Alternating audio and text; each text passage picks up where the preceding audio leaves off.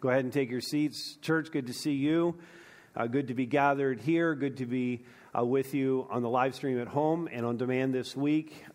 Let's get our Bibles out, whether you have the paper version or it's on your phone or iPad. Let's get the Word of God out. And the notes, of course, are at hbc.info if you want to follow along with the message and make notes along the way as well. We're going to look at... We're in this series, The Power of the Gospel, in Romans 1-8, and we're going to look at chapter 4 today. And sometimes when you're just deciding what the theme is going to be, it's as easy as looking how many times a certain word is used in the passage. And in our passage today, the word faith is used. We're going to look at 25 verses in just a moment, but 11 times the word faith is used, and another 7 times the word believe or belief is used. And so you just kind of look at that and you kind of know right out of the gate. We're looking at faith today as this aspect of the gospel. And people have a faith in a lot of different things. People have, we could say, like, I have faith in myself. So we have faith in ourselves. We could have faith in others, or I've heard this often, you've heard this, I just have faith in humanity. And I go, that's not really a great thing to have faith in. But, a lot of people say that. I have faith in humanity, or people have faith in God, or faith in gods, or faith in religion, or a lot of people, I believe in science. I have faith in science. And if we look at a basic definition of faith, this is from the Cambridge Dictionary, faith is great trust or confidence in something or someone. Okay, great trust or confidence in something or someone. And when we think about how the Bible views faith, you immediately think about Hebrews chapter 11 and that sermon that the preacher preached, the manuscript we have in the book of Hebrews. And in chapter 11, he talks specifically about faith, and he adds a component to that basic definition, this idea that the object of our faith is actually unseen. In fact, in Hebrews 11:1, he says faith is the assurance of things hoped for. So not realized. It's the assurance of things hoped for and the conviction of things not seen. And when we know that the object of our faith is Jesus Christ, we don't see Jesus today. We're not going to see him in this lifetime. We're going to see him unless he comes through the clouds. We're not going to see him in this lifetime. We'll see him in eternity when we see him face to face. And so the object of our faith is unseen. And so we could take that basic definition from the Cambridge Dictionary and we could say this for us: faith is great trust in the person and work of Jesus Christ. Okay, that's what faith is for us. And in order to experience the power of the gospel, which we're looking at in this series, these 16 facets of the gospel, we must exercise faith in Christ, because the bottom line, again, according to the preacher in Hebrews, the bottom line is, Hebrews 11:6, without faith, it is impossible to please God. There's no other way to please God. If you're, thinking, there's another way I could please God. If I could do these works, or I could do this thing, or if I could live this life, I could please God that way. And flat out, the answer from Scripture is no. There's no other way to please God except by faith. Now, all of that relates to Romans chapter 4 again, which is all about faith. And Paul guides us now at this point in his letter to look at the life of Abraham. And the entire chapter is kind of looking at Abraham's life as an example of everything he's been talking about up to date, and specifically about Abraham's faith, making the point that justification or salvation, this relationship that we can have with God, only comes by faith. In other words, no one is being reconciled to God. And every single human being needs to be reconciled to God. But no one is being reconciled to God apart from faith. We must have faith in him. We must believe in Jesus Christ. And so no one's being reconciled apart from that. Not Abraham, not you, not me. No one. Every single person on earth has to have faith in Jesus Christ to be reconciled to God. That's the point of Romans 4. And so let me read the text for us. It's 25 verses. So, settle in for a second here as I read these verses, and then we'll begin to look at what it looks like to have faith in Christ. Romans 4. What then shall we say was gained by Abraham, our forefather, according to the flesh? For if Abraham was justified by works, he has something to boast about, but not before God. For what does the Scripture say? Abraham believed God, and it was counted to him as righteousness. Now, to the one who works, his wages are not counted as a gift, but as his due. And to the one who does not work, but believes in him who justifies the ungodly, his faith is counted as righteousness. Just as David also speaks of the blessing of the one to whom God counts righteousness apart from works. Blessed are those whose lawless deeds are forgiven and whose sins are covered. Blessed is the man against whom the Lord will not count his sin. Is this blessing then only for the circumcised or also for the uncircumcised? For we say that faith was counted to Abraham as righteousness. How then was it counted to him? Was it before or after he had been circumcised? Well, it was not after, but before he was circumcised. He received the sign of circumcision as a seal of the righteousness that he had by faith while he was still uncircumcised. The purpose was to make him the father of all who believe without being circumcised, so that the righteousness would be counted to them as well. And to make him the father of the circumcised, who are not merely circumcised, but who also walk in the footsteps of the faith that our father Abraham had before he was circumcised. For the promise to Abraham and his offspring would be that he would be the heir of the world did not come through the law, but through the righteousness of faith. For if it is the adherents of the law who are to be the heirs, faith is null and the promise is void. For the law brings wrath, but where there is no law, there is no transgression.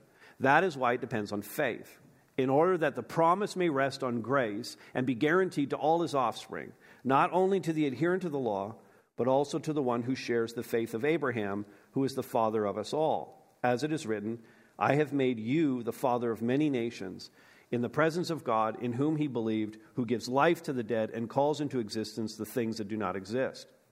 In hope, he believed against hope, that he should become the father of many nations, as he had been told, so shall your offspring be. He did not weaken in faith when he considered his own body, which was as good as dead, since he was about 100 years old, or when he considered the barrenness of Sarah's womb. No unbelief made him waver concerning the promise of God, but he grew strong in his faith as he gave glory to God, fully convinced that God was able to do what he had promised. That is why his faith was counted to him as righteousness. But the words, it was counted to him, were not written for his sake alone, but for ours also. It will be counted to us who believe in him who raised from the dead Jesus our Lord, who was delivered up for our trespasses and raised for our justification. All right, we're going to look at this matter of faith. I must have faith in Christ. First of all, I must have faith in Christ to be forgiven. Now, this is important because this is our number one need, to be forgiven. We could look through all of the needs that we think we have, the need to eat, the need to be in relationship, the need to be loved, all these things that we could look at, the need to have meaningful employment. I have all these needs, the need for leisure, the need for rest, the need for money, all these needs that I might have. But the number one need that every single human being has is to be forgiven. And the reason for that is the number one problem that we have is sin. All the other problems that we might have in our life are secondary or tertiary to this idea that we are sinners in need of forgiveness. So the number one need we have is to be forgiven, because the number one problem we have is that we have sinned. So I must have faith in Christ to be forgiven. And he's using this example of Abraham. You can see in verse 1. He brings Abraham into the discussion to illustrate this point, mostly for the Jewish members of this church in the city of Rome. He's writing to this church, and he's addressed both Gentiles and Jews along the way. But he really is focusing at this point on the Jewish believers. So Jewish people had become convinced of their Messiah and joined the church and become Christians. And Gentile pagans who were part of the city of Rome, they became convinced of Jesus and became part of the church. So the church had both Jews and Gentiles both in it. But again, his focus right here, he's turning his attention specifically to the Jews. And so he uses an example that they would understand. Abraham, their father. Verse 2, if Abraham, he says, was justified by works, he has something to boast about. If you could earn your salvation by doing good things, by being a moral person, then you would literally have a good reason to puff out your chest. If you were a super moral person and lived this upstanding life and gave to the poor and served them and just lived this exemplary, holy, righteous life, then you would have reason to puff out your chest before people and just say, hey, look at me, man, I am living it out.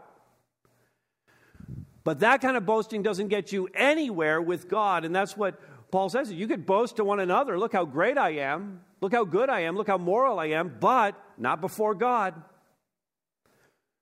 You see, Paul's already established that we're saved by faith, not by works, and that we actually have nothing to boast about. And he's made that case in the previous chapters, and he's laid the foundation for that through the Holy Scriptures, like through the Old Testament. And he takes them back to the Old Testament again in verse 3. He says, "For what does the Scripture say? Abraham believed God, and it was counted to him as righteousness." Abraham believed God. Not Abraham worked. Not Abraham was holy. Not Abraham was moral. Not that Abraham did all these great things. Abraham believed God. Abraham had faith, and it was counted to him as righteousness. And if you're taking notes right here, just jot down Genesis 15:6, because that's where that quote comes from. And in verse 4, he goes on to say, he uses this illustration of the paycheck. And many of you went to work this week, and you earned your paycheck. You went to work, you worked for an employer. Maybe on Friday, that money was e-transferred into your account, or you got a paycheck, and you earned that. Paul makes the point. That's not a gift. You worked for it, and it is your due, he says at the end of the verse. That's not what we're talking about here. You can't earn it. There is no salvation paycheck that's coming your way. Because, verse 5, the one who does not work, but simply believes in him, not thinking I bring anything to the table with regard to my salvation. I simply exercise faith in God. I just believe what he says and who he is. Believes in him, Jesus, who justifies the ungodly. And his faith, his or her faith, is counted as righteousness very simply. Now, he's talking about faith here, and he's talking about forgiveness as a result of our faith. And Abraham is the example. But then, Paul, as he's writing this, he runs into a bit of a problem, because if you're using Abraham as the example, Abraham actually, if you look back in the Old Testament, he had a couple little slip-ups, a couple little things he did that you just kind of look and say, Abraham could have done that better. But for the most part, Abraham in the Bible is an example of obedience and of faith. Those would be the two words that I would attach to Abraham's life, obedience and faith. And so there aren't like some really great examples of, having really crashed out and burned and really needing the forgiveness of God. We don't have that in Abraham's story. So Paul's going I really need to illustrate this point that we're forgiven if we have faith. And so who could I use as an example? So you need to think about someone who's, who really crashes and burns in the Old Testament. So naturally, he thought about David. Because here is David, a man after God's own heart. God had selected him to become the king. And once he became the king and had conquered the people around and had succeeded Saul and stabilized the nation, and things were going really well for him, David failed. A massive moral failure on his part. And Paul uses him as the example because David understands the depth of forgiveness, and that's what's helpful to us in understanding why our faith is so important. How we can address that number one need of forgiveness because we have that number one problem of sin. And so he uses David as this example because David's a wonderful example of moral failure.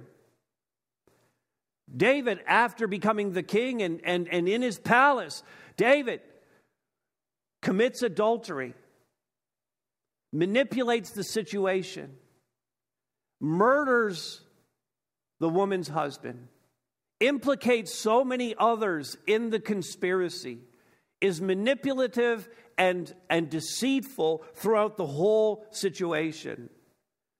And this, as we look in on it, then this becomes the prime example of a forgiven one, of what it means to have faith in God and to have forgiveness that comes as a result of that. So David speaks out of his experience of being forgiven and being, verse 6, Paul still says here, the one to whom God counts righteousness apart from works. In other words, David could never have done enough works to make up for the thing that he did. He could, for the rest of his life, he couldn't live moral enough. He couldn't do enough good works. He couldn't give away enough money. He couldn't do anything to make up for the fact that he slept with a woman. He got her pregnant. He murdered her husband. He upset her entire life and drew so many other people into that. You can't make up for that.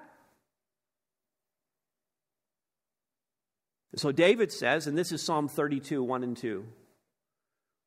David says, he sings, he prays. Verse 7. Blessed are those whose lawless deeds are forgiven and whose sins are covered or atoned for. I mean, if someone knew lawless deeds, it was David. I mean, David's writing this, and you know very well as he's writing the words, lawless deeds, what's he thinking about?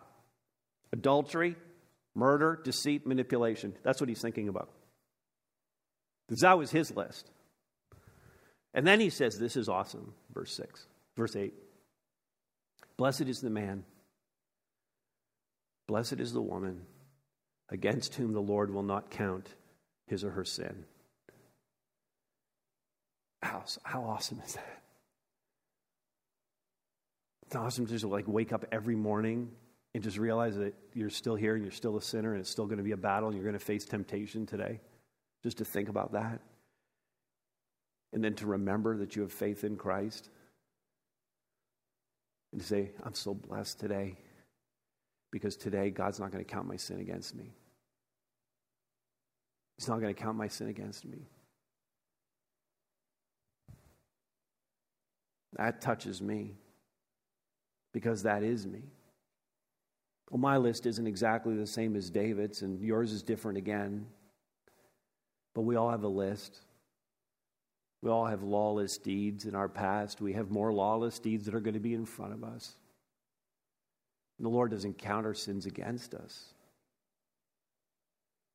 When you have this faith in Christ and this forgiveness that He gives, what it releases from us is this triad of evil consequences that come as a result of sin in our life. Because if you have sin in your life, and we all do, you have guilt, fear, and shame.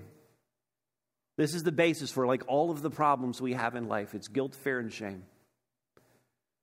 And when we're forgiven, the guilt is erased and the shame is gone because Jesus took that on himself at Calvary. And we no longer have to fear that our sins are going to be held against us someday, that we're going to face the judgment of God or that we're going to be found out. All of it is covered by the blood of Christ. The guilt, fear, and shame are erased. And instead we can walk in freedom and we have victory and we have joy in Christ. And this happens at the moment of our salvation. And I remember this from my own conversion. And not everybody has the same story, and I get that. But at my conversion, I felt an emptiness inside of me. I knew I was a sinner. And as the preacher spoke and I heard that word and I responded to it and raised my hand, I felt the filling of the Holy Spirit come upon me. I felt a release that I had never felt. I felt freedom that I had never had. Now the thing is, that should come at our conversion, but there should be a growing sense of that. The longer we walk with Christ, we should have this growing sense of, I've been freed. And I don't need to be burdened any longer by my sin. I should feel on a daily basis, whenever I'm reminded of it, I should feel sin rolling off my back and the weight disappearing. And I was thinking as I wrote that down in my notes, this picture of sin rolling off our backs at Calvary, I immediately thought about Pilgrim's Progress. And if you know this story, John Bunyan wrote this back in the 1700s. It's an allegory of the Christian life. And I thought about that scene where Christian is coming along and he's coming to Calvary, he's coming to the cross. And let me read it for you. Now I saw in my dream that the highway up which Christian was to go was fenced on either side with a wall, and that wall is called salvation. Up this way, therefore, did burdened Christian run, but not without great difficulty because of the load on his back. He ran thus till he came at a place somewhat ascending, and upon that place stood a cross, and a little below, in the bottom, a sepulchre.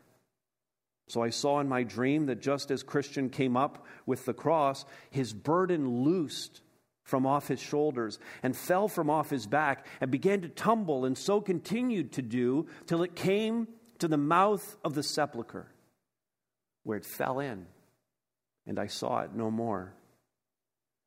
Then was Christian glad and lightsome, and said with a merry heart, He hath given me rest by His sorrow, and life by His death.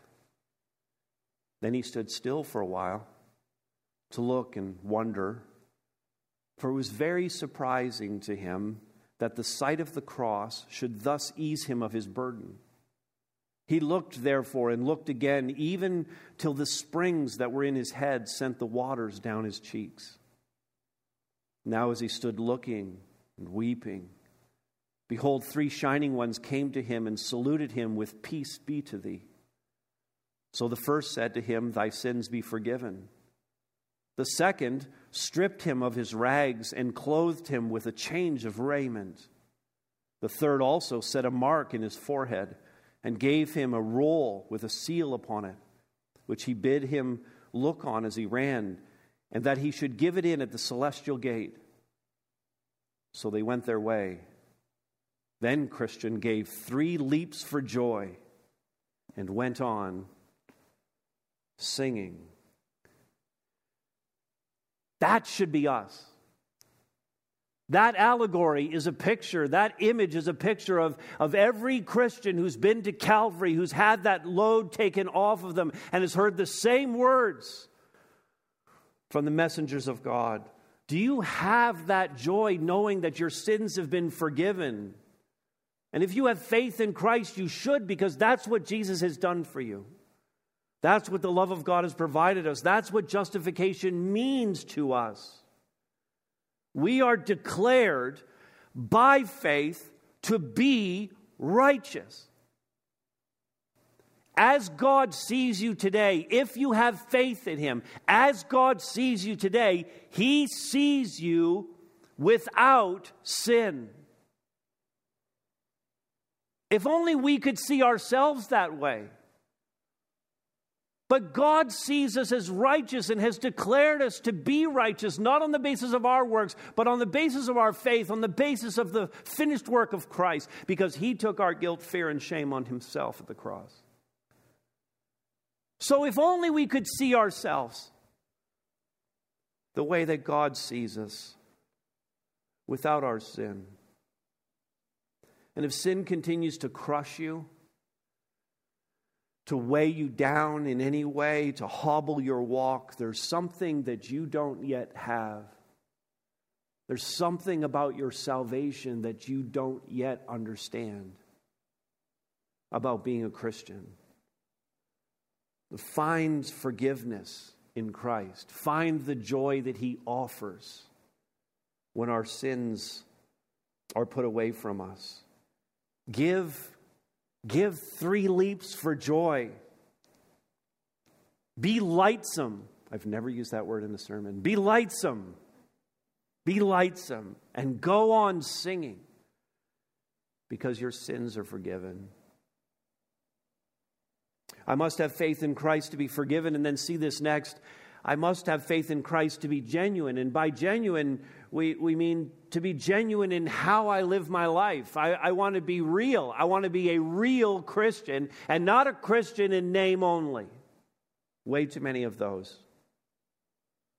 If you've been tracking with this series, you know that Paul, again, is writing to a church that has both Jewish and Gentile Christians in it. And each one of these were bringing their own baggage with them. In this case, they were bringing theological baggage, things that they believed before, and bringing that into the church. And Paul's trying to address those things. It's not unusual for people to carry baggage around. And you know what I mean by that. We all carry baggage, don't we? We all have things from our past that inform our present, and those things aren't necessarily good, and that's why we call it baggage. We just carry it around with us. How many people here would be honest enough to confess that you have some baggage that you carried in with you here today? Correct. And those who did not raise their hand, it's because their hand is actually on their baggage right now. They can't even let go of their baggage to raise their hand. Everybody has baggage that they're dealing with. And the problem with baggage is that it keeps you from being genuine because you're so weighed down by carrying it around all the time. For some people, it actually keeps them from choosing Christ and becoming a follower of Christ. so gripped by their own assumptions and their own perspective of the world that they can't release all of that to look at the purity of Christ and receive him as Lord and Savior. So he asks the question, he wants to tear all this down, he wants us to be genuine in our faith. So he says in verse 9, he asks this question, is this blessing of forgiveness is what he's talking about, only for the circumcised? Is it only for Jewish believers? Because that's some theological baggage, that's some religious baggage that you're carrying into the discussion here. Or also for the uncircumcised Gentile believers. And he goes back to his example of Abraham, because Abraham was the father of nations. We'll see that in a moment. But the thing about Abraham is, and I don't know if you've thought of this, by the way, like Abraham is not Jewish. Abraham is not Jewish.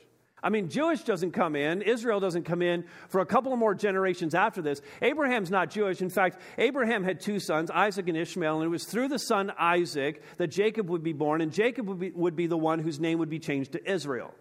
You could rightfully say that the nation of Israel was started at Jacob. Abraham is a couple generations before that. Abraham also had another son. His name was Ishmael, and Ishmael is the father of the Arab people. So Abraham is also the father of all the Arab peoples of the world. Abraham had a grandson, Esau, and Esau was the father of the Edomite people. And so Abraham is the father of nations. He's not Jewish. But for the Jewish person, they do look at him as being their father. And so this is the right appeal to them to help them to break down this baggage that they have. Verse 9 continues, for we say that faith was counted to Abraham as righteousness. And this is he's driving his point about faith. And so to do so, he's going to talk about the timing of Abraham's faith. In other words, when did Abraham actually become a believer? And it's important to drive home the point that it's about faith and not about works. We have to see when Abraham came to faith, especially with respect to the outward sign of the covenant that was given to him. The covenant for Old Testament believers was circumcision. And so he asked the question, verse 10, how then was it counted to him? How was his righteousness counted to him? When did he get saved? That's the question. Was it before, this is Paul's words, was it before or after he had been circumcised, the outward sign of faith? And he answers, it was not after, but before he was circumcised. That's when he came to faith in Christ. In fact, almost 3 decades before. I mean, Abraham was living in Ur of the Chaldees. Another indication he wasn't Jewish, he was Chaldean. He was living in Ur of the Chaldees. That's when God called him out because he was a man of faith already. God called him out. He'd already believed God. But God puts this challenge in front of him, says, I'm going to give you a promise, but I need you to move to a different place. And Abraham, believing God in that moment, got up and he left without even knowing what the promise was or where the land was that he was going to.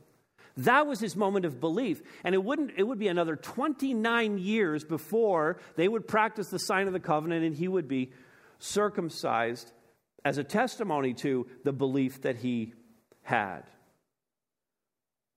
And so it isn't, and if you want to jot down the reference here, Genesis 17, 23 to 27 is when it actually happens, when he and his household, including Ishmael, are circumcised. And at that point, by the way, he gets circumcised. He's 99 years old. On behalf of all the men in the room, ouch. I'm not wrong about that, right? Ouch, that's a little uncomfortable. A little empathy. And then, in fact, verse 11, he received the sign of the circumcision as a seal of the righteousness that he already had by faith, while he was still uncircumcised. All those 3 decades, he wasn't circumcised, but he had real faith. So it's conversion, faith, and then circumcision. And he gives a reason why. The purpose was to make him the father of all who believe without being circumcised, so that the righteousness would be counted to them as well. It includes Gentiles, includes everybody, and also no outward sign is ever going to be enough to save you. God never intended us to be saved by simply performing the religious rituals. The outward sign was always intended to reflect an inward reality. It was a sign and seal of the legitimacy of our faith. And God's intent was always to ensure that, this is verse 12 now, you look at here, to ensure that we are not merely circumcised, but also walk in the footsteps of faith that our father Abraham had before he was circumcised. So it's genuine faith. Listen now, it's genuine faith and the outward marker of that faith. Both of those things. Genuine faith and the outward marker of that faith. And so that begs the question of every one of us now as we look at Abraham. He's our father too by faith. We look at this and now we ask the question of ourselves. Twofold question now. Do I have genuine faith apart from works? Do I have that? That's the first step. Do I have genuine faith apart from works? And then secondly, do I have genuine works that show my faith? Abraham had both of those. And you and I, as genuine believers, should have both of those. When people look at you, or when you do a self-assessment, do you see both of these? Do you see the genuineness of your faith playing out in the outward sign of that my faith has changed me? And our faith, if it's genuine, should withstand that empirical test, that examination. We think about what those outward marks are now for a New Testament believer. If I have genuine faith, that's the starting point. The outward sign of that, the most obvious one is baptism. But then also, from the Scriptures, I have a genuine walk with Christ. I'm seeking to live a holy life. I'm working for Christ. I give offerings. I witness for Christ. My life is the outflow of Christ. I want to be like Him. Those are all the outward signs. And do I have both of those? A genuine conversion, genuine faith in Christ, and outward signs that are showing the legitimacy of that. Does the manner of your life show the genuineness of your faith? All right, that's 1 and 2. I must have faith in Christ to be forgiven, to be genuine. And then thirdly, look at this. We'll spend some time here. I must have faith in Christ to receive the promise. So he writes in verse 13, the promise to Abraham and his offspring. The promise, God is a promise maker, but God is also a promise keeper. Amen? Amen? Health unit said we could say amen. Okay, so God is the promise maker. God is the promise keeper. We know this from 2 Corinthians 1:20. Paul wrote this, for all the promises of God find their yes in Him. Or the King James was, all the promises of God are yes and amen in Him. What God says He's going to do, God's going to deliver on that promise. And so He makes this promise about redemption. And He makes His promise about redemption right after the fall, right? We'll go all the way back to the beginning of Genesis. The fall happens, sin enters into the world, and God makes a promise right in that moment. In other words, humanity had just ruined everything that God had made, and God says, don't worry about it. Here's the promise. I'm going to fix it. I'm going to fix it, and I'm going to let you be, by faith, on the right side of all of this. And He kept reiterating that promise to subsequent generations. When He made that promise to Adam, and then in the whole episode with the flood, He made that promise again to Noah. And then Abraham came along and He made the promise to Abraham, and then Moses, and He made the promise to Moses. And then David became the king, and He made a promise to David. And then all of it was fulfilled in Christ. In other words, there was an Adamic covenant, there was a Noahic covenant, there was an Abrahamic covenant, there was a Mosaic covenant, and then a Davidic covenant. And then all of it was pointing toward the Messianic covenant, or the new covenant that He has with us. And the fulfillment of all these covenants, all of it pointing in redemption to Jesus Christ. But the promise doesn't apply to you. These covenants do not apply to you unless you have faith. The promise of salvation is universal in its offer, but not in its application. You have to accept it by faith. I must have faith in Christ to receive the promise of God, which then he looks at all these different aspects of the promise. We want to break down the promise and understand, what does this promise deliver to me? Well, first of all, notice this, it makes me an heir. In our status of heirs of kingdom of as heirs of the kingdom of God, In other words, he's made us to be whatever other identity that you think you've had. He makes us, by faith, sons and daughters of the King. We're sons and daughters of the King. That becomes our new identity. And so as sons and daughters of the King, we're written into the will. We get an inheritance. Of all the riches of glory and eternity, we get that inheritance. It's all waiting for us. But this status as heirs, verse 13 continues, did not come through what we've done, but through the righteousness of faith. And he sets up this hypothetical situation, verse 14. For if it is the adherents of the law who are to be heirs, okay, if you're a good person, moral person, working for all of this, you think you're keeping the law, okay, I'm just obeying God, I'm being a moral person. He says, if that's the way, verse 14 continues, faith is null and the promise is void. Null and void. This doesn't even matter for anything. You don't even need the promise of God if you're good enough to get there on your own. Now, why? Because we've already seen earlier in Romans what verse 15 says, that the law brings wrath. The law brings the judgment of God on us.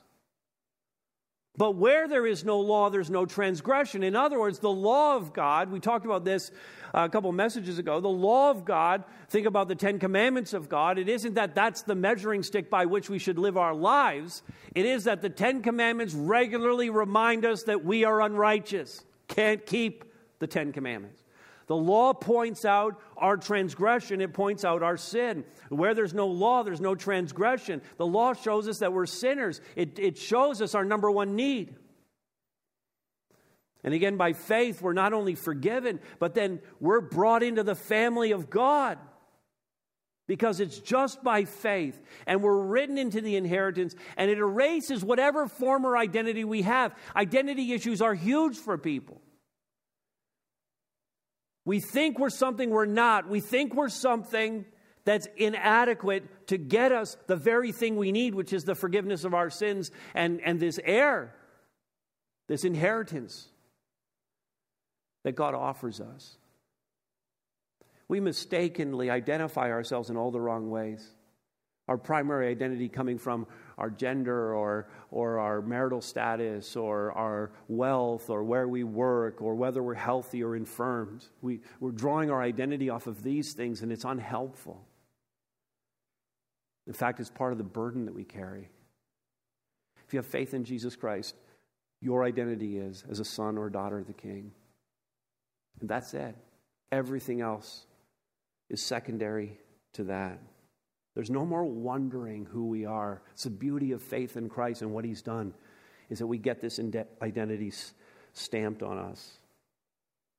Well, the promise is also, look at this secondly, the promise also raises me from the dead.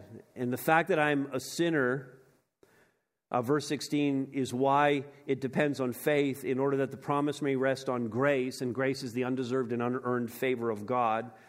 It is guaranteed to all His offspring who share the faith of Abraham, not just Jews.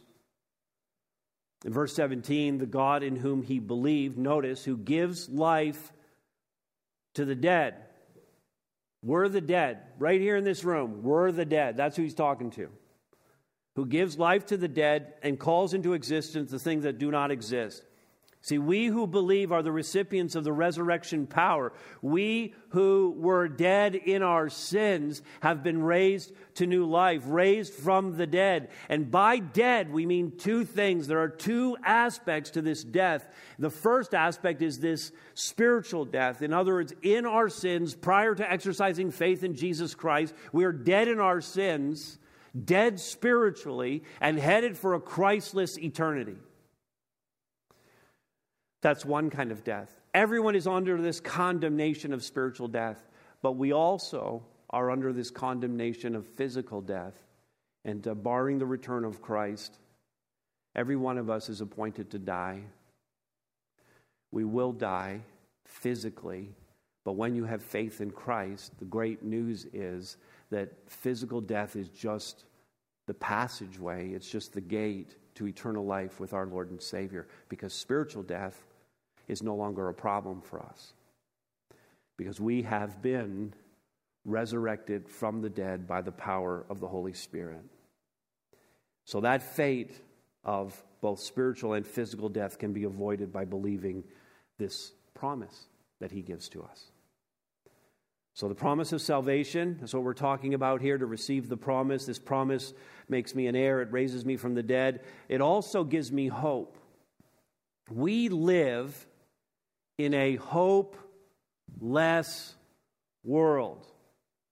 The world is not able to guarantee anything with respect to hope.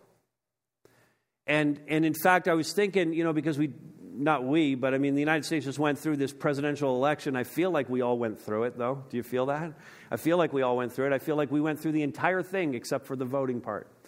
And having just gone through it again, I was reflecting back, and other people were reflecting back to 12 years ago when Barack Obama was first elected as president of the United States. And you remember that his campaign was about hope, and there were posters that came out with the word hope on it, and a lot of people were just so encouraged by that, and that's why he was kind of swept into power. And that phrase that kept coming out, yes we can, yes we can, yes we can, that was the thing, and people had such hope. And then he served for 2 terms, 8 years. And then, 4 years ago, chaos erupted. 4 years later, cities are burning in Portland and Minneapolis. The country couldn't be in any more turmoil. I'm not sure there has been another year in the history of the United States that was tumultuous as this year, pandemic aside. And my point in that, because I'm not partisan at all, and I don't really care who's president of the United States, I knew who my leader is. It's Jesus Christ. Amen? That's who I serve. So I'm not being partisan with any of this. I don't really care about any of that. I really don't. My point is that if there was 8 years of hope, it was all erased in an instant 4 years ago. And the country remains in such chaos today. And that does, by the way, splash over the border. And we all know that. But Jesus Christ is our King. All I want to say by that is the world talks a big game, but is very short on deliverables. It can't deliver on all the rhetoric and the talk. And if we're uncertain about that at all, if my illustration about elections doesn't convince you of that, 2020 has leveled a crushing blow on any sense of hope. We're not in control of any of it. But what God offers is guaranteed. This is the promise. Verse 18, in hope, Abraham believed against hope. That's the situation we find ourselves in, that he should become the father of many nations, as he had been told. So he gets this promise. Abraham, you're going to be the father of many nations. Verse 19, that promise, he did not weaken in faith when he considered his own body. This seems impossible that this promise could possibly happen. He did not consider his own body, which, notice, Paul says, was as good as dead since he was about 100 years old, or when he considered the barrenness of Sarah's womb. So, Abraham's 100 years old. Sarah's never had a child. She's not going to have a child. They had tried. They weren't going to have any kids. They're now really advanced in years. The phrase is they were as good as dead. Now listen, I'm in my mid-50s. 56 is still mid-50s, right? That's still mid-50s? 56? It's not late 50s. Cheryl's in her late 50s.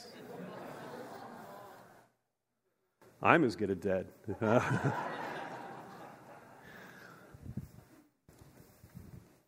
She loves me. In some respects, even in your 50s, and those of you who are in your 50s and up, you know this, you're already as good as dead.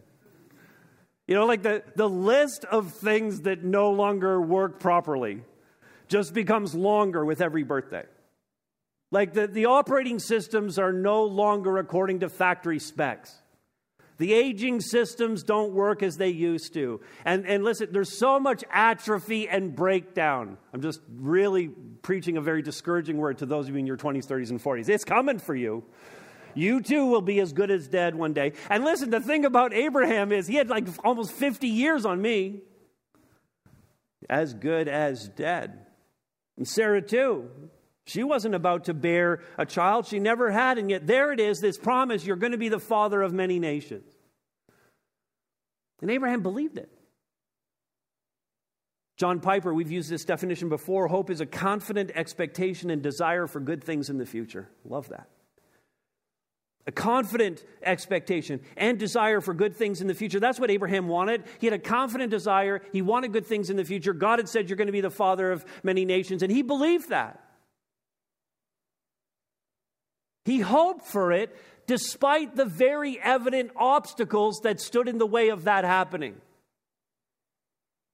And we should all latch on to that very same hope. Not a temporary hope that provides you some political security or some economic advantage. This is not hope that's going to advantage you necessarily in any way in this life. That's not what it's about. It's not selfish like that. It's a hope that fixes its eyes on eternity and the things that God has promised. Not to make our lives more comfortable, to advance the kingdom, to believe God for greater things, and especially to anticipate the eternal kingdom that we'll be a part of by faith. And so do you have that hope? Well, having this promise also strengthens my resolve. And this is really astounding to me, verse 20. Because here's Abraham with all of these obstacles in the way. But verse 20 says, no unbelief, no lack of faith made him waver concerning the promise of God. Abraham was unwavering in his faith. But he grew strong in his faith as he gave glory to God. Verse 21 says, fully convinced that God was able to do what he had promised. Are you fully convinced? Despite the evidence around you, despite the global pandemic, despite the political insecurity, despite whatever's going on in your home and in your life, are you fully convinced that God is able to do what he had promised? Your cancer, your loss of a loved one, your financial struggles, your estranged relationships, the setbacks, the defeats, whatever it is, by virtue of your faith. And Abraham modeled this for us. Just continually glorifying God. Can you continually glorify God for what's going on in your life? That's what strengthened his resolve as he waited for the promise to be fulfilled. No wavering, strong in our faith, fully convinced.